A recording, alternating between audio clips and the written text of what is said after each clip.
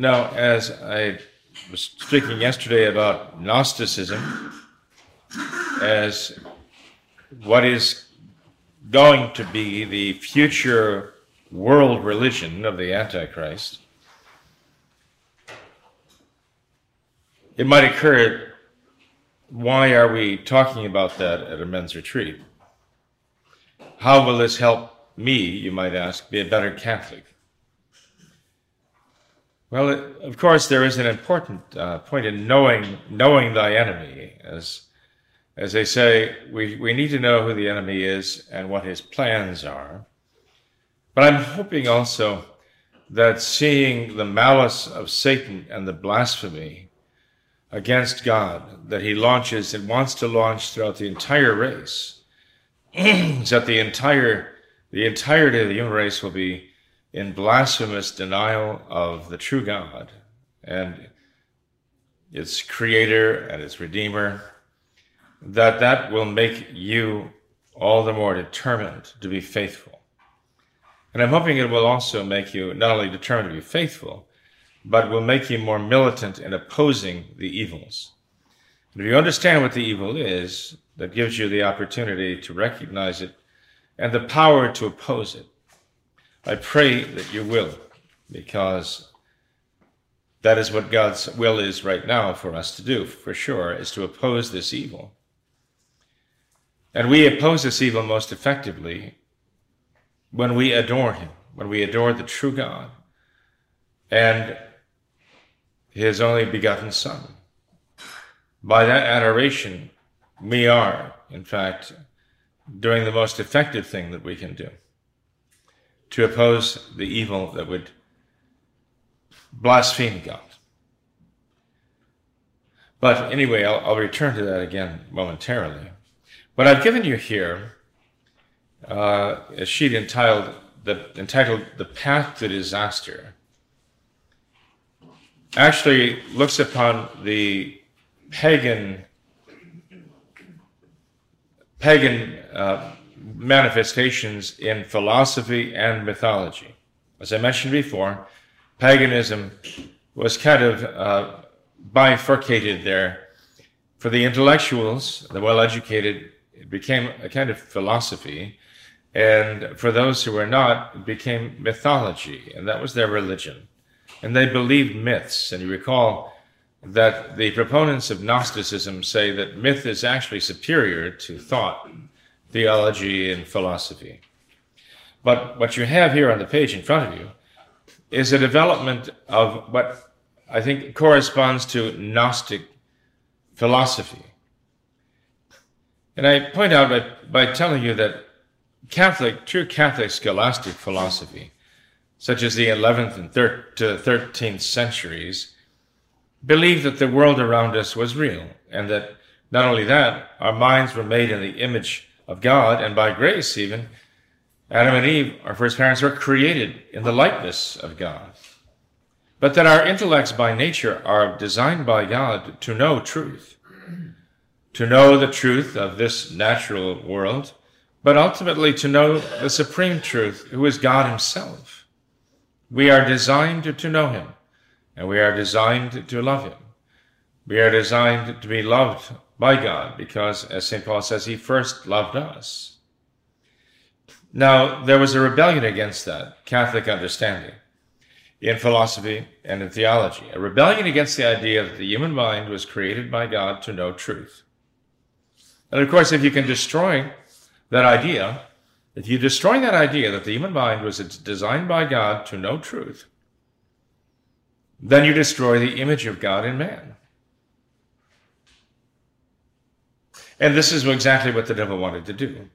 He wanted to use so-called philosophy to accomplish that. And so in the 13th and 14th centuries, there arose a false philosophy called nominalism, which essentially said that the human mind cannot know truth, that the human mind can only know the appearances of things, that there's no really correspondence between the concepts in our mind and the reality outside the mind. There's no real connection there.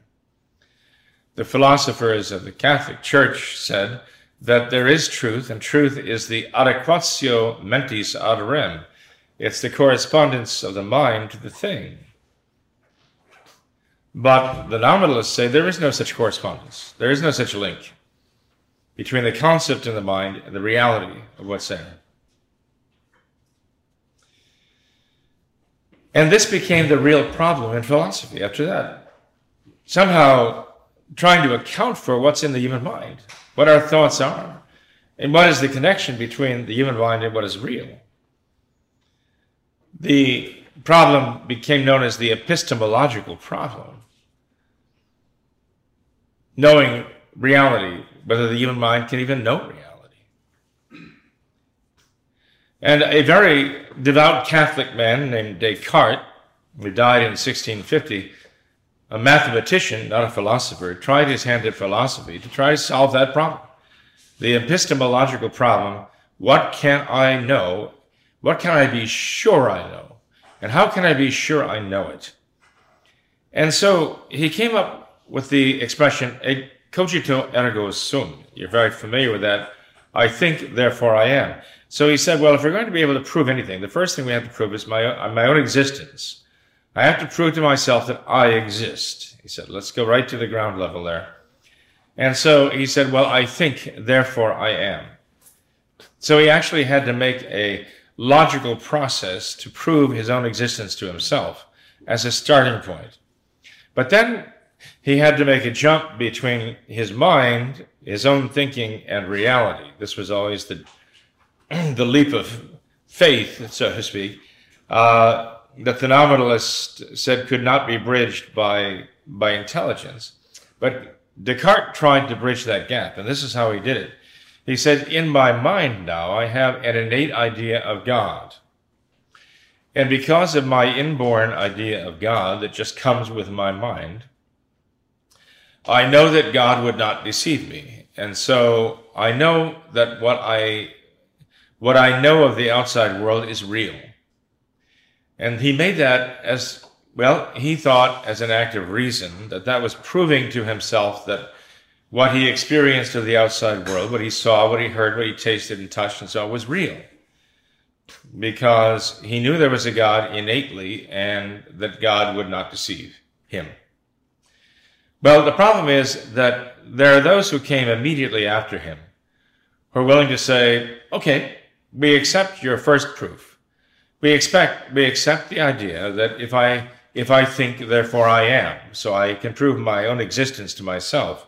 But we're not willing to accept your second step, that we have an innate idea of God and that God would not deceive us, so therefore we can trust, we can be sure that what we know of the outside world is real. There were philosophers who said, no, that's not legitimate in philosophy. You can't just assume that there is a God. There is no innate idea of God in us. So we're still left with the idea, I exist, but how do I know anything else exists? And so there was a philosopher who followed Descartes, a man named Kant. Immanuel Kant, he said, we can know only the appearances of things. He calls them the phenomena. We can't really know the truth of things, what they really are in themselves, the noumena. He said, no, we can't know that. So immediately you began to see the detachment of the human mind from reality, the estrangement of the human mind from reality. Now there came a philosopher after him named Fichte. And Fichte said that, well, all human thought has to go through a process. And that process he called a dialectic. And he says, when we think, the way our thoughts progress is this. We come up with a statement, like a thesis in our mind about something being true. And then immediately it's challenged by the opposite. It's hot. No, it's cold. Immediately, that's called the antithesis. And then we have to argue that out with a certain amount of violence. Both the thesis gives way, the antithesis gives way, and they produce the synthesis. And there's some kind of an agreement, and the distress or the opposition, the contradiction has to come to a peaceful resolution by duking it out, as it were. and they come up with a synthesis, which is neither the original thesis nor the antithesis. It's something new.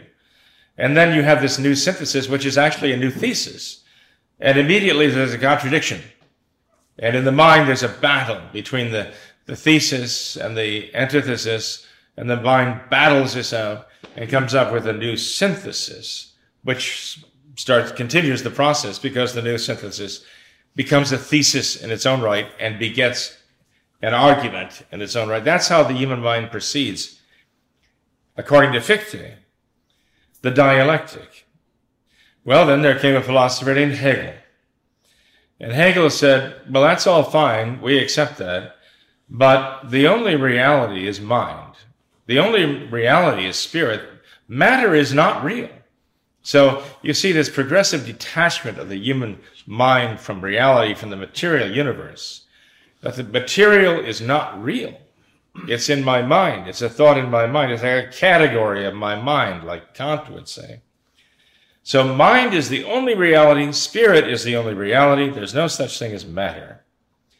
And then came along a man named Feuerbach, and he's well named because his name, Ludwig Feuerbach means the stream of fire. And that's what he was. He died in 1872. And he turned Hegel on his head. He said, we accept the dialectic of conflict and violence and annihilation of a thesis and an antithesis in a new thesis as the key to progress. But this is not in mind. He says, there's no such thing as spirit. Feuerbach says, there is matter, only matter. Matter is the only reality. You have no soul, you're only chemicals, in other words. You're just material. There's no spirit in you, or anywhere in the universe. Just matter. So he was a materialist. But he kept Fichte's dialectic process. And that meant that within nature there are the forces of conflict which are the key to progress. And it's all by violence and destruction of what is in order to build the new, in order to arrive at something new. That's the dialectical process that he says is present in the material universe. And then came Karl Marx, who again accepted elements of Feuerbach, Hegel, Fichte, Kant, Descartes. And Marx was building on their system in one particular area, and that is human history, and especially with regard to economy. And he applied their ideas to that specific area. And Marx said, yes, there's only the material world, and we are part of it. And yes, that material world must make progress by violence, by destruction, by conflict. And when we apply that to human life, we see that it is in the human standard of life, the economy, that we find this conflict of class warfare. And this is the key to human progress, that the haves and the have-nots must necessarily fight it out, work to attack, enslave each other, or attack each other and destroy each other. The bourgeoisie, the haves, the proletariat, the have-nots, the capital, those who own, and the labor, those who have only their work to give, they don't own anything of themselves. The exploiter and the exploited. Yes, these things Marx taught. He redefined what man is. He said if man has no spirit, he's only matter, he is nothing but an economic animal. That's all he is. Man is an economic animal, just looking to live comfortably in this world. Because of the unjust systems imposed by private property, which is like the original sin for Marx. Because of the unjust systems that arise from private property, capitalism being the latest, greatest manifestation of that unjust system of private property. So evil is in the world, and it must be fought, and it must be destroyed. The ultimate objective of history, the ultimate outcome, he says, is going to happen with absolute certainty. It's a matter of the process. And the process is driven by violence. the ultimate outcome of all that violence will be the destruction of private property, the ultimate imposition of socialism, so that all private property will be taken away. And when that happens, and everyone has accepted and embraced that there is no more private property, because it's all in the hands and under the direction and under the control of the Communist Party, as Lenin would say later. So then these wonderful communists who are the Communist Party will turn all of the property over to the entirety of humanity, no private property, and there will be a communist workers' paradise where everyone will share everything. No one will say, this belongs to me, this is mine. This is going to be the dictatorship of the proletariat, he says, which will actually be the communist paradise. Now, it's all mythology, and yet Marx guised it under the appearances of philosophy, but it really is all mythology when you get right down to it. And then I put on the bottom of the page the idea of modernism, because it does correspond in many important ways to Marx's mythology and the Gnosticism, which we find involved here, in that to say we are God, in that we are the highest manifestations of matter, and we are driving history by our violence toward its ultimate resolution in an earthly paradise.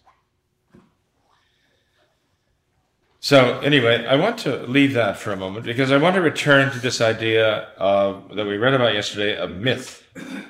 That is to say, Gnosticism as myth, which makes it more powerful and gives it greater vibrancy and greater power than any theology or philosophy could have. I want to return to this because I think it's important for us to see an actual example of Gnostic religion at work in the world today, and the kind of thing that the Antichrist is going to be working toward, that the entire world will embrace. The temptation to say, yes, we are God. I told you about the Gnostic Catholic Church yesterday and talked to you a bit about Aleister Crowley forming the Gnostic Mass as its form of worship. I thought I could read you a little bit about the history of the Gnostic Catholic Church, as I say, just a little bit to give you an idea, and enable you to see the foundations of modernism at work here too.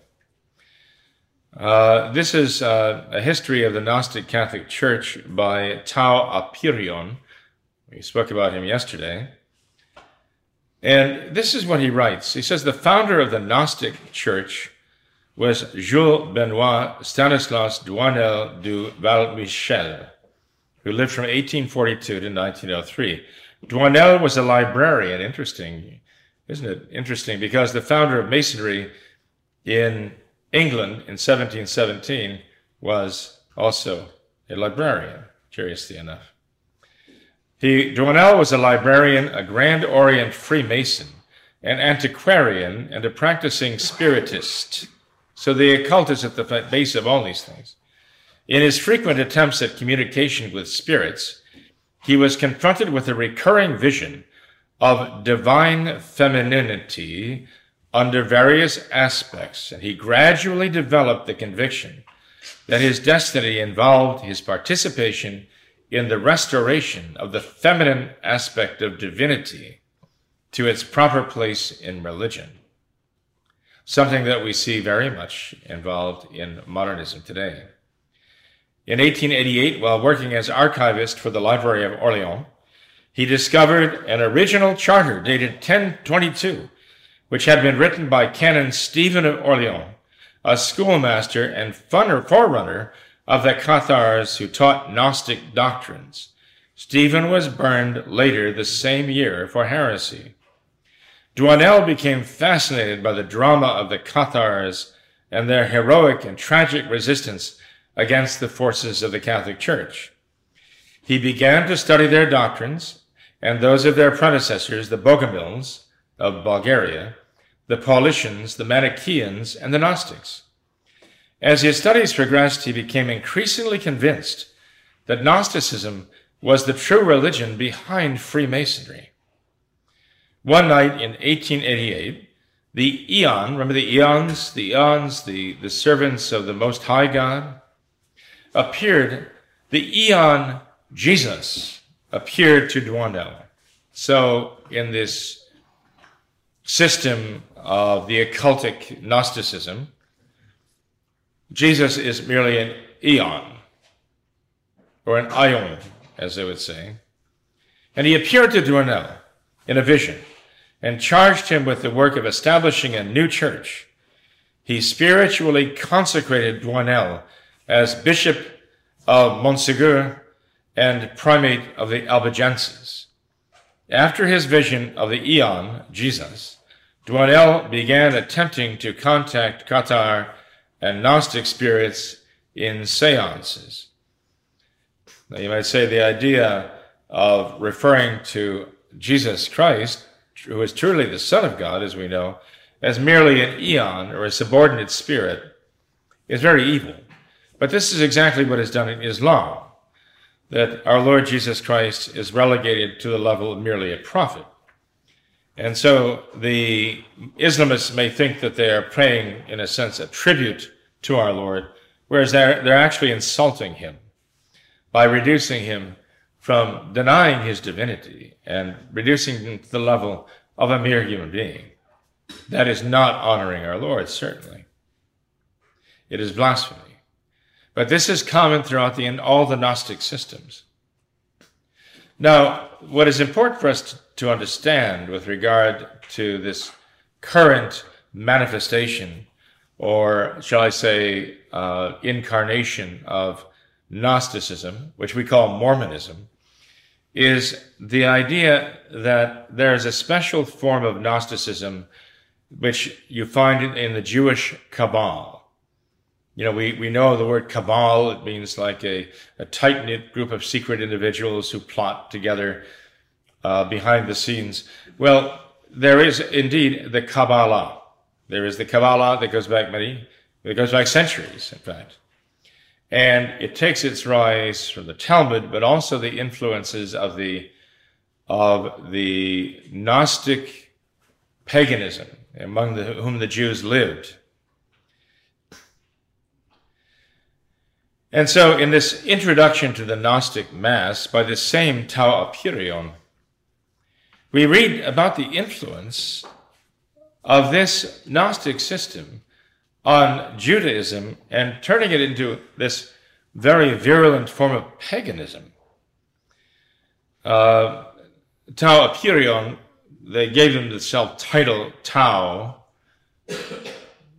and gave themselves special names, as you would in a secret society, for example. And so this is this man's code name within the Gnostic ranks. He says, the word Gnostic is a Greek word which means pertaining to knowledge. It is often used in reference to a group of early Christian religious systems which developed in the cultural, religious, and philosophical melting pot of the Eastern Roman Empire during the 1st century. Primarily in Alexandria, Egypt. You know, you have the Alexandrian Talmud, as you have the Babylonian Talmud, the Jews. Known collectively as Gnosticism, these systems considered heresies by the developing Christian theocracy attempted to fuse Judaic Christianity with Greek philosophy, Egyptian theology, and other elements. Such systems included the teachings of Simon Magus, Simon the Magician, Basilides, Valentinus, Bardesanes.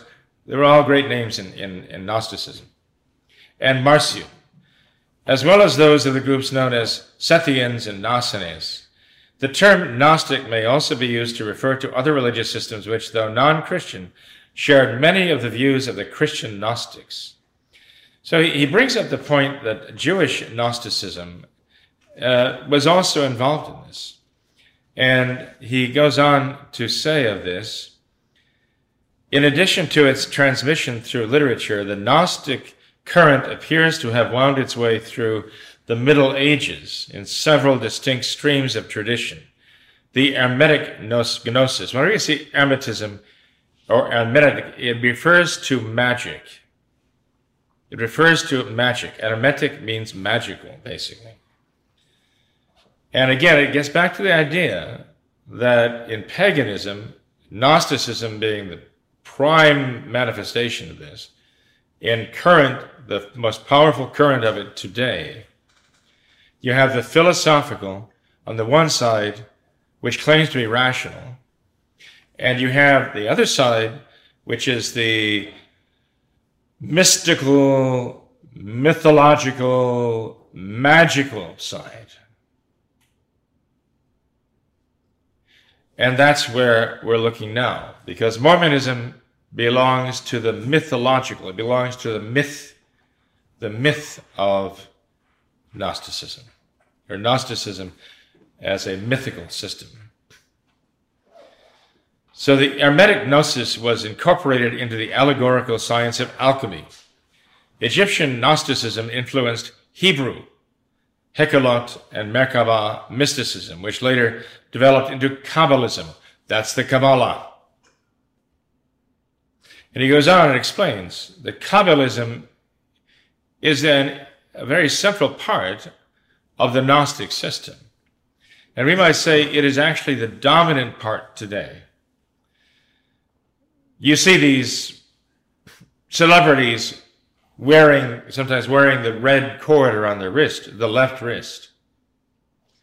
What does that indicate? What does it mean? For example, if you go back and look at the photographs of Francis receiving the witch's stang, you're familiar with that, right? That in the opening liturgy of the Youth Synod, he was not carrying a crucifix or a crozier. He was carrying a witch's staff called a stang. You know that. It's very well known that he was doing that. That was given to him by young people he had met with in Rome months before in preparation for the Youth Synod. And you see the picture. There are two young girls, look like they might be about early 20s, and they're up there with him, and they are actually presenting him with this witch's stang and asking him to carry it to begin the Youth Synod. And very, very prominent in the picture, as the girl reaches forward, is the red thread bracelet around her wrist.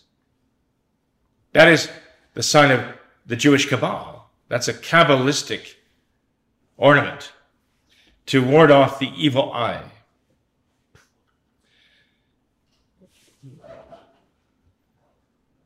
More and more of the individuals are wearing these things to show their adherence to the Jewish Kabbalah, the Jewish Kabbalah.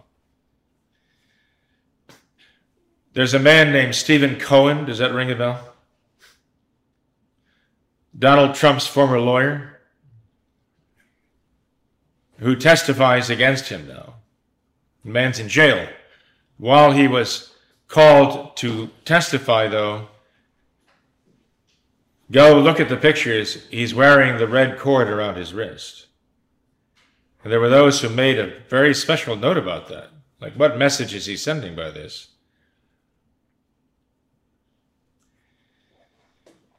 But so many of the modern celebrities have signed on with this, the Kabbalah.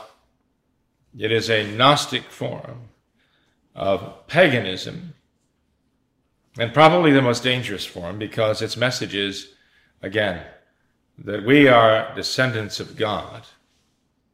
We have the divine spark, and we are part of God.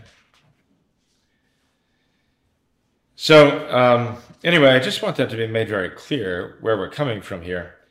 Now, the Kabbalists, the Jews, have the scriptures. That's why this is an important connection here. The Jews have the scriptures, okay? But they interpret them very differently, obviously. They have the Old Testament scriptures. And one thing we have in common with the Jews who are really Jews, who believe the Jewish religion, and those who are Kabbalists and who interpret the scriptures in a very different way. We have the book of Genesis, and that very, very first statement in Genesis is the launching pad for the Gnostic understanding of the world.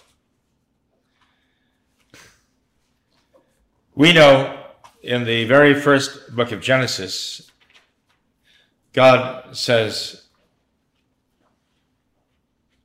in the beginning, God created the heavens and the earth. The Kabbalist says, no. The Kabbalist says,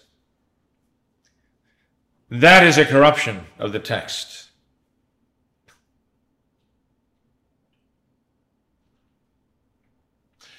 The word Bereshit in Hebrew has been corrupted.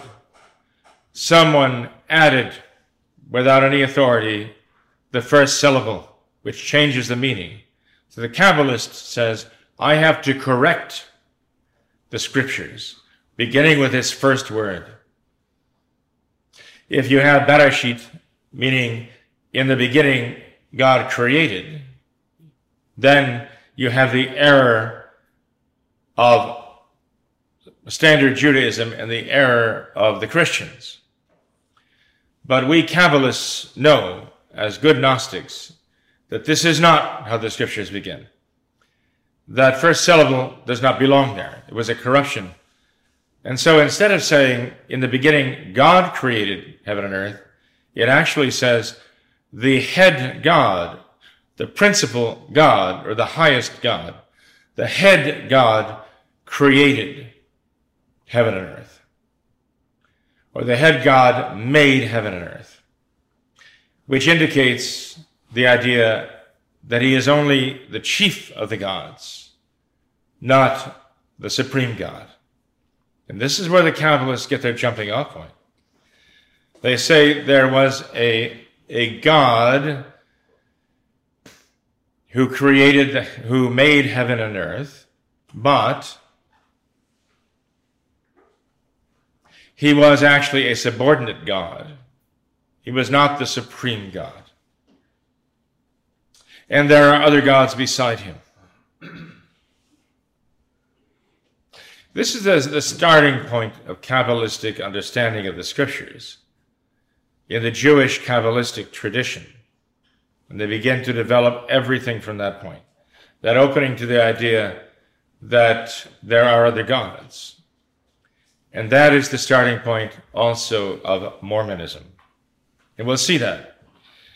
The most famous discourse of Joseph Smith, the inventor of Mormonism, the founder of Mormonism, is called the King Follett Sermon, or the King Follett Discourse.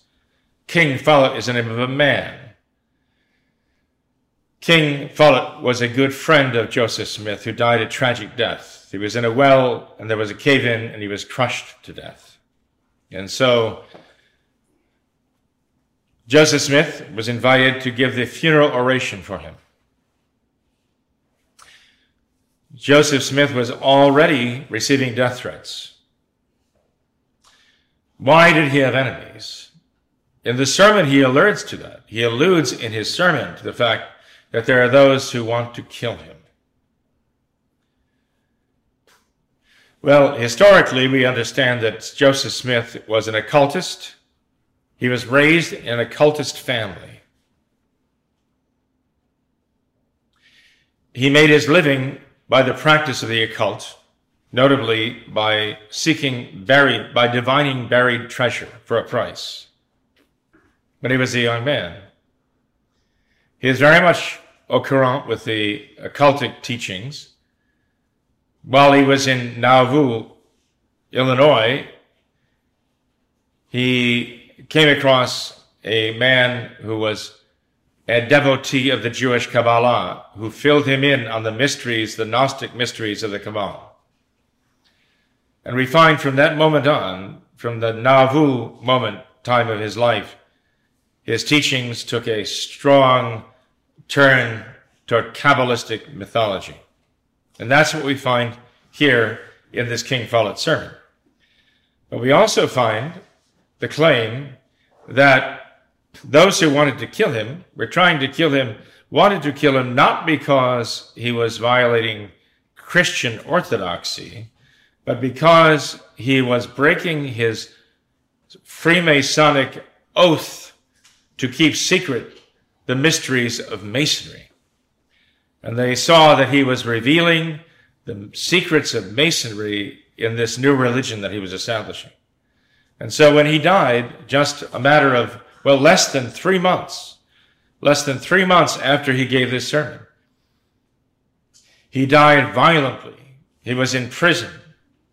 The prison was stormed. The mob killed him. And as Joseph Smith was being killed, he was giving the Freemasonic distress call for help.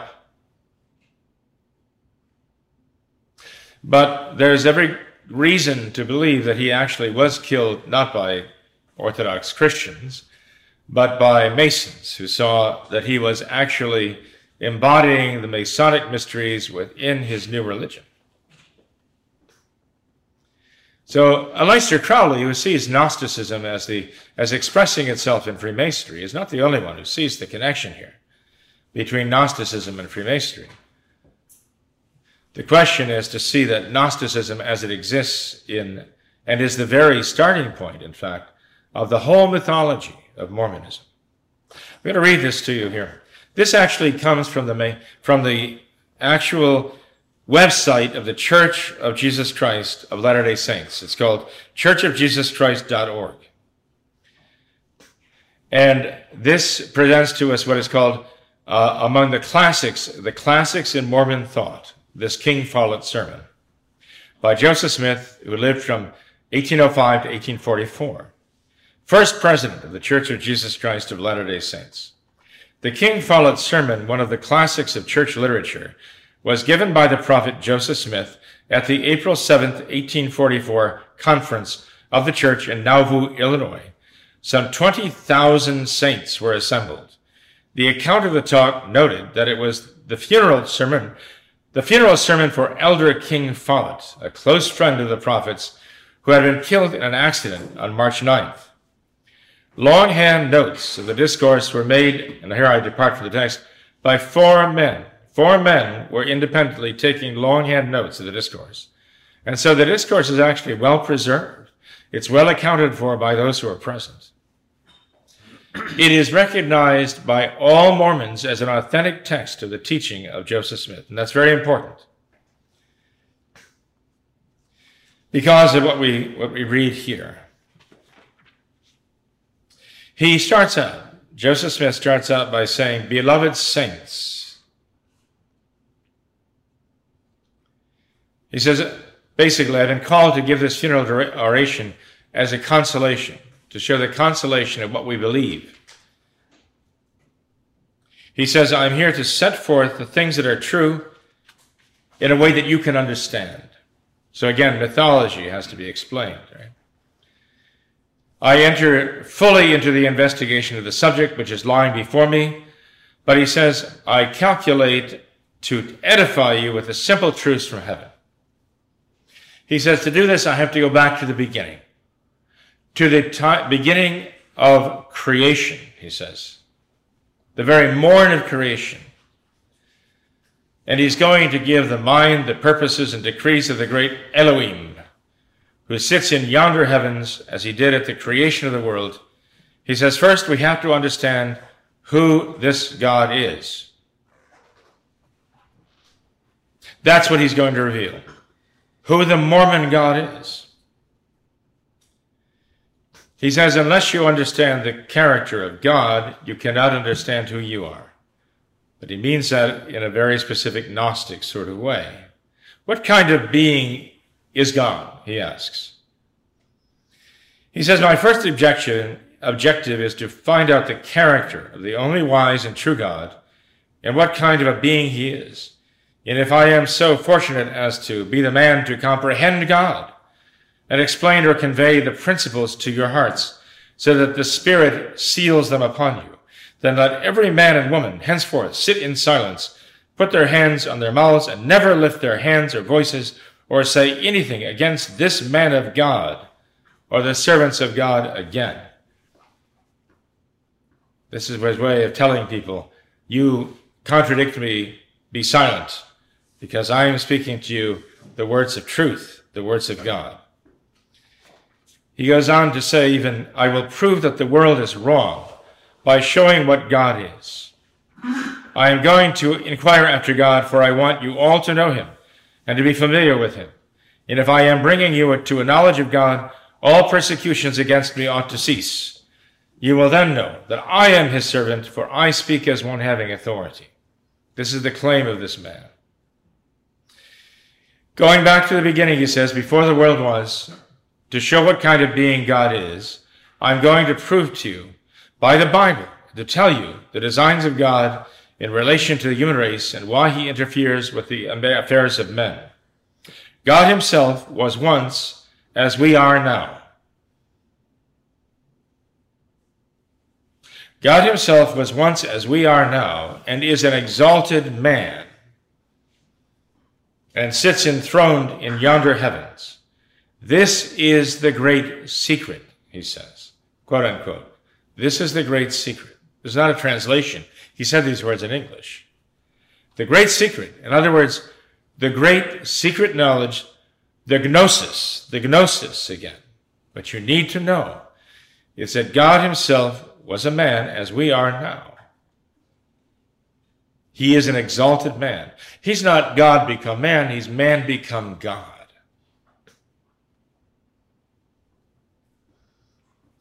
And this great God, man become God, who holds this world in its orbit and who upholds all worlds and all things by his power. If you were to see him, you would see him as a man. He would appear exactly as you appear. He would be just like yourselves in all the person, image, his very form as a man. This is what he is by nature. Adam was created in the very fashion, image, and likeness of God. Adam also comes forth from God as a God. He says he's giving this statement as a consolation for those who lose a loved one, like this King Follett, to give the understanding that he is becoming a God. It is the first principle of the gospel to know, for a certainty, the character of God and to know that we may converse with him as one man converses with another, and that he was once a man like us. Yea, that God himself, the Father of us all, dwelt on an earth, the same as Jesus Christ himself did, and I will show it from the Bible. He says, you have got to learn how to be gods yourselves, and to be kings and priests to God, that is the Father God, the same as all gods have done before you, namely, by going from one small degree to another, and from a small capacity to a great one, from grace to grace, from exaltation to exaltation, until you attain to the resurrection of the dead, and are able to dwell in everlasting burnings. To dwell in everlasting burnings, he says. This is the goal of becoming the Mormon God, to dwell in everlasting burnings. Peculiar, what? To say the least. Enthroned in everlasting power. This idea that the deification of the human spirit, of the human person, is to be found in everlasting burnings is already a bit of a warning here as to where this is leading.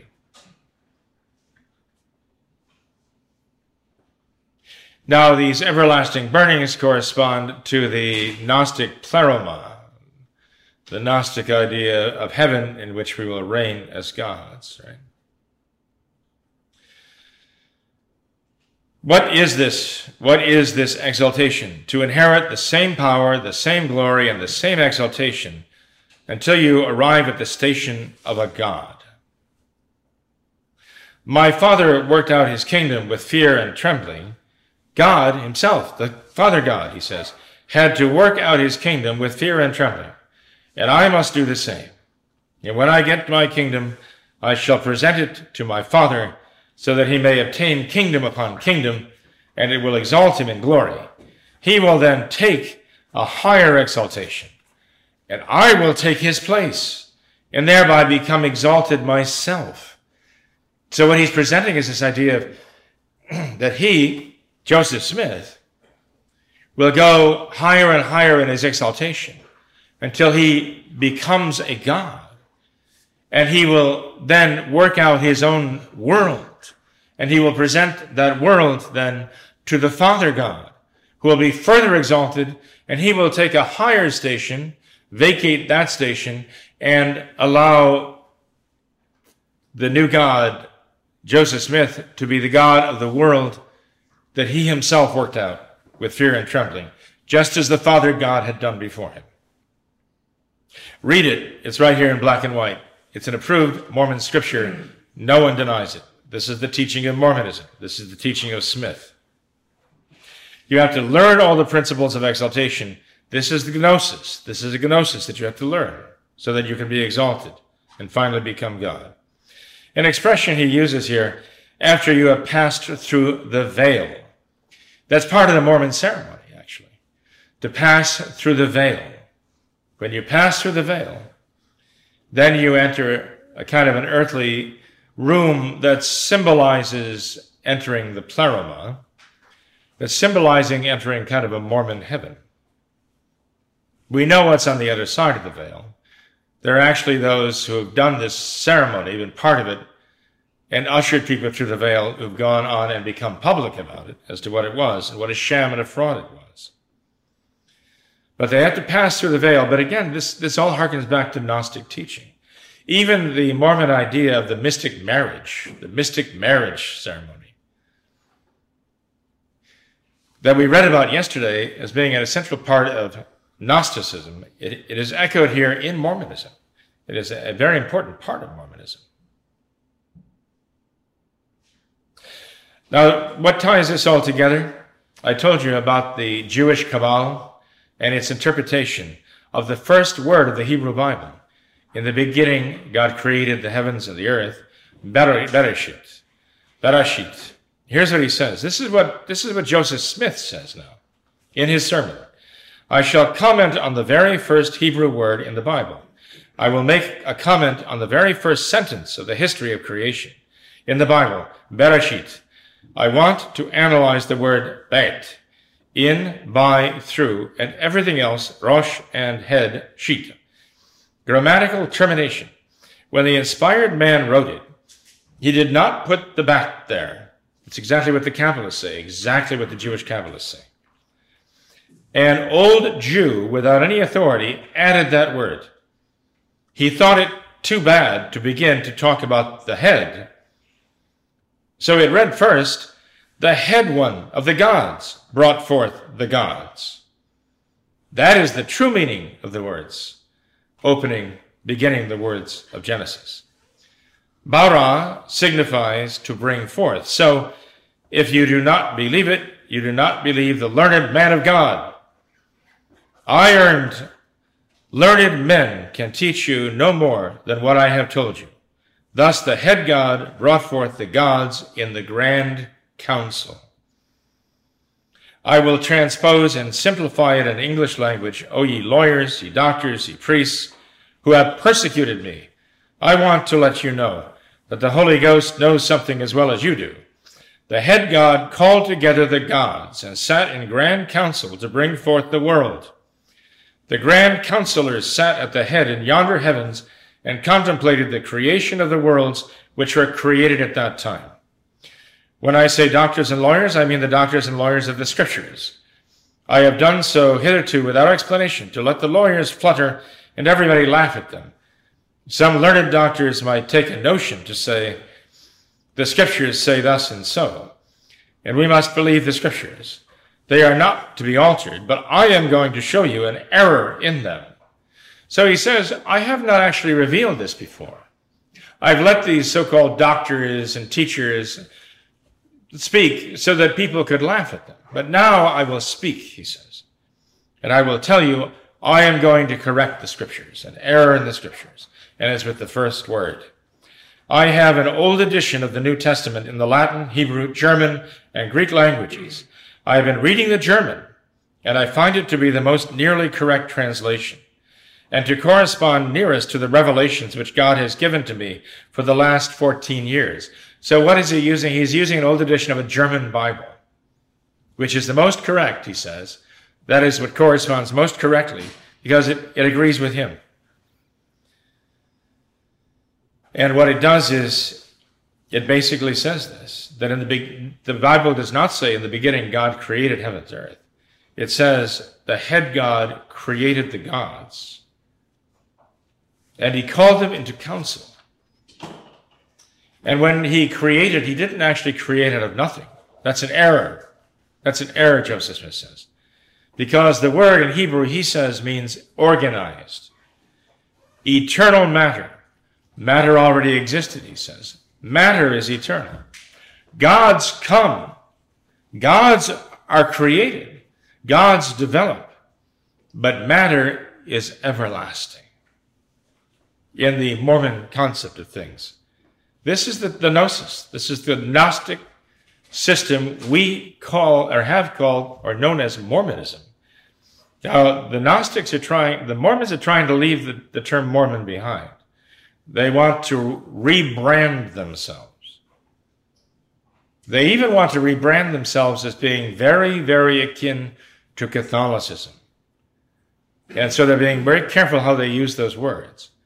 But if anybody wants to understand the real nature of Mormonism, or the Church of Jesus Christ of Latter-day Saints, they really have to go back to the source of Joseph Smith himself, who invented this, and read what he says. And what he says in the King Follett sermon is the first grand expression or explanation of the fundamental principles and beliefs of the Mormon doctrine.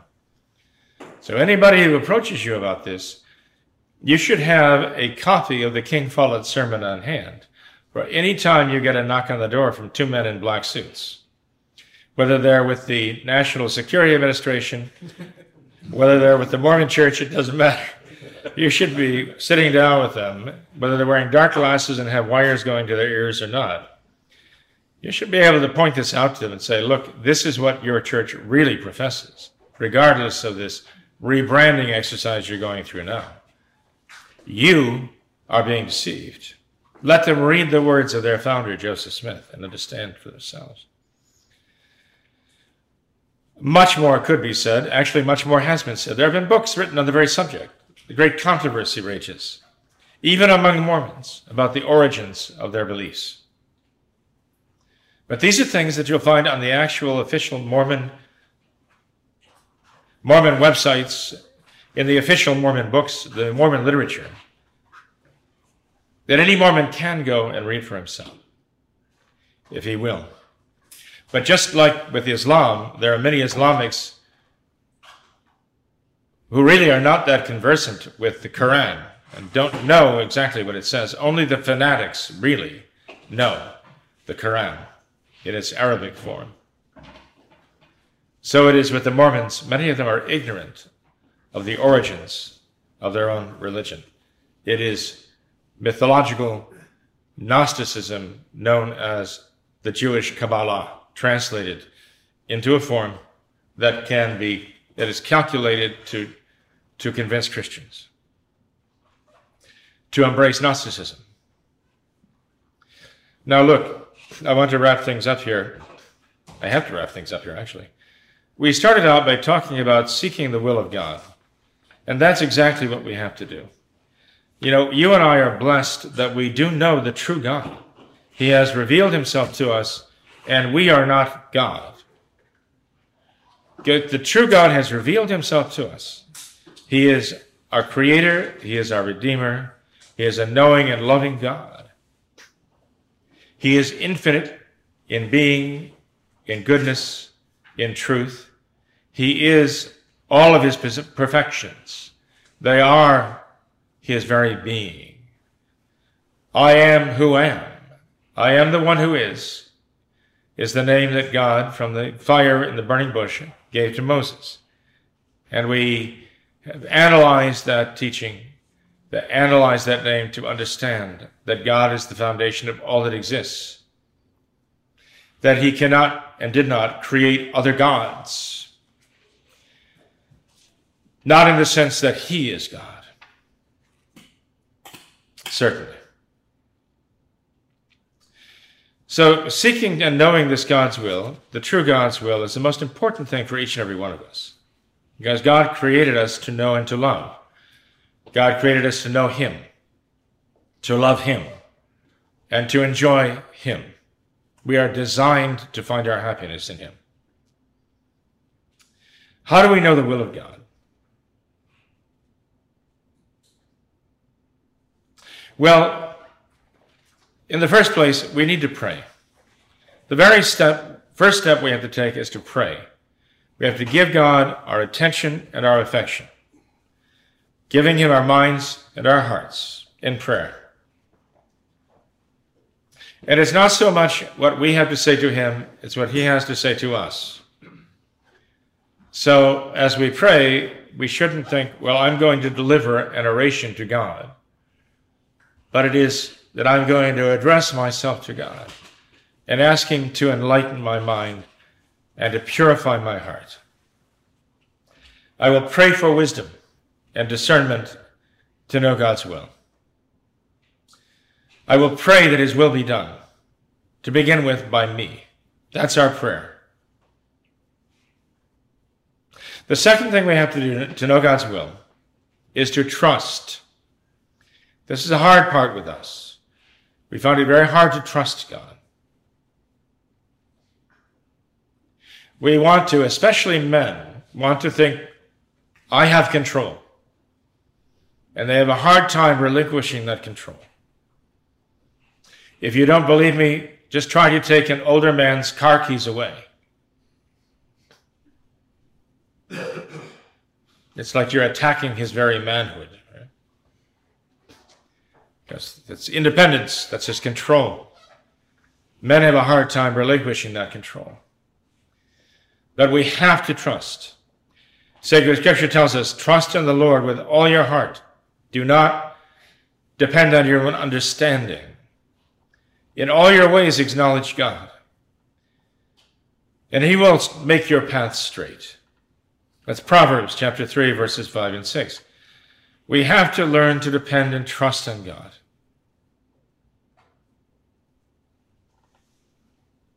In Psalm 9, verse 10, we read about that necessity of trusting God too. And those who know thy name put their trust in thee, for thou art, O Lord, for thou, O Lord, have not forsaken those who seek thee. Number 3, part of that trust is a willingness to wait. We have to wait. We have to be patient. We ask God to take care of certain things that are very important and very pressing to us. We have to understand two things. One is that God sees everything from eternity, and he knows what graces he can give and will give, and he knows ultimately who will cooperate with those graces and how everything will turn out. We don't see that. So God sees the outcome of all these things. We have to learn to wait. We also have to learn to wait because when we pray for things, very often what we're praying for involves not only our cooperation with the will of God, but perhaps 1 or 2 or 5 or 10 or 100 other people cooperating with the grace of God. And for God to find even one soul who cooperates with his grace even causes him wonder. We see this in the life of our Lord, who wondered, the gospel says, at the centurion and his faith, who wondered at the Canaanite woman and her humility. Because here you have a soul cooperating with God's grace. It wasn't surprising to him, but he found it wonderful. And so we have to learn to wait for a second reason, that is that we keep God waiting in cooperating with his grace. And very often what we're praying for involves not only our own cooperation, which is difficult enough, but depending on others to cooperate with his grace also. And number 4, we have to obey. We have to obey God. So here I am, and I want to know whether God wants me to do this or God wants me to do that. And so I'm asking God for a special guidance to know what I am to do in some particular situation. Should I buy this? Should I buy that? Should I give this away? Should I not give it away? Should I meet this person? Should I propose marriage to this person? Should I enter the seminary? What should I do? How dare I expect to ask God a question like that and approach him with that request when I'm not even doing the things that I know he wants me to do, when I'm already refusing the grace that he's giving me? I mean, if I'm not in the state of grace, what right do I have to approach God and say, God, I need an answer to this question, and I want to do thy will, so tell me what you want me to do. And the commandments tell us already, thou shalt not steal, thou shalt not take God's name in vain, thou shalt not commit adultery. And I'm doing these things, but I think I'm going to convince God that I want to do what his will is in that particular case, even though I've shown that I disregard God's will in so many ways. So the first step is to be obedient to what you know God wants of you, in order to expect to know, to learn from him what he wants you to do next. Number 5, to know God's will, seek God first. Put him first. More than anything else in life, all the pleasures of the world, all the cares of the world, God should be our greatest love. Psalm 37:4, verse 4. Delight yourself in the Lord. He will give you the desires of your heart. When we take our greatest joy, as our Blessed Lady did, my heart rejoices in God my Savior. My soul doth magnify the Lord, and my spirit hath rejoiced in God my Savior. When we do that, when we put God first, then we can expect, and every reason to expect, his goodness can respond to that. And if we seek him with all of our hearts and put him first, as the prophet Jeremiah said in chapter 29, then you can say, yes, I seek God's will. And number 6, pursue what brings God glory. Give glory to God, glorify the Lord. That's what Our Lady says. Notice, my soul doth magnify the Lord. That's glorifying God. And my spirit hath rejoiced in God my Savior. That is putting God first and finding my greatest joy in him. That's number 5, and the other is number 6 of this whole program. And we find it in the life of our Blessed Mother, exemplified in her life. All of these things are exemplified in her life. Now we wrap up by, again, talking about the Sacred Heart of Jesus. Okay. The feast day of the Sacred Heart of our Lord actually began under the title of the Feast of the Sacred Hearts of Jesus and Mary. Sometimes even the reference was made to the heart, singular, of Jesus and Mary, which is very appropriate, as I mentioned before, because when our Lord was first conceived in the womb of Our Lady, he had no heart of his own. His heart developed over time, a matter of weeks. And until our Lord's heart developed and began to beat on its own, then he shared Mary's heart with her. And her heart was her heart and his heart. And so we see the union physically of the heart, as it were, of Mary. And we also understand the spiritual significance of the union of those two hearts and all they represent. Now, St. John Eudes, E-U-D-E-S, St. John Eudes, was a great proponent in the 1600s of this devotion to the Sacred Heart of Jesus. And in the following century, in 1765, a great pope named Clement XIII, who was resisting the pressure of the Freemasons, the governments, the prime ministers of France and Spain and Portugal, pressuring the Pope, Clement XIII, to accede to their wishes of the Masonic agenda. Clement XIII instituted the first feast of the Sacred Heart of Jesus. They gave us the first Mass. It was to the bishops of Poland, actually, that the first feast of the Sacred Heart was given as an actual feast day with a Mass specifically for that purpose.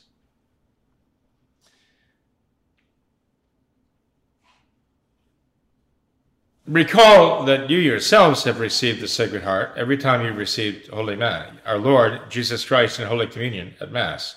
You've received his Sacred Heart. He's placed his Sacred Heart within you.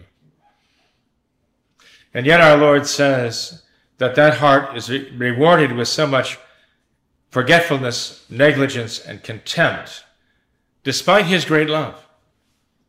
This is how we reward the love of that Sacred Heart, by forgetfulness, negligence, and contempt. And there are three separate things. Forgetfulness is simply being unmindful. Negligence is deliberately being unmindful, making a decision to ignore. And contempt is being aware and detesting and attacking and insulting the heart of Jesus. All three of these things our Lord is subjected to in his Sacred Heart.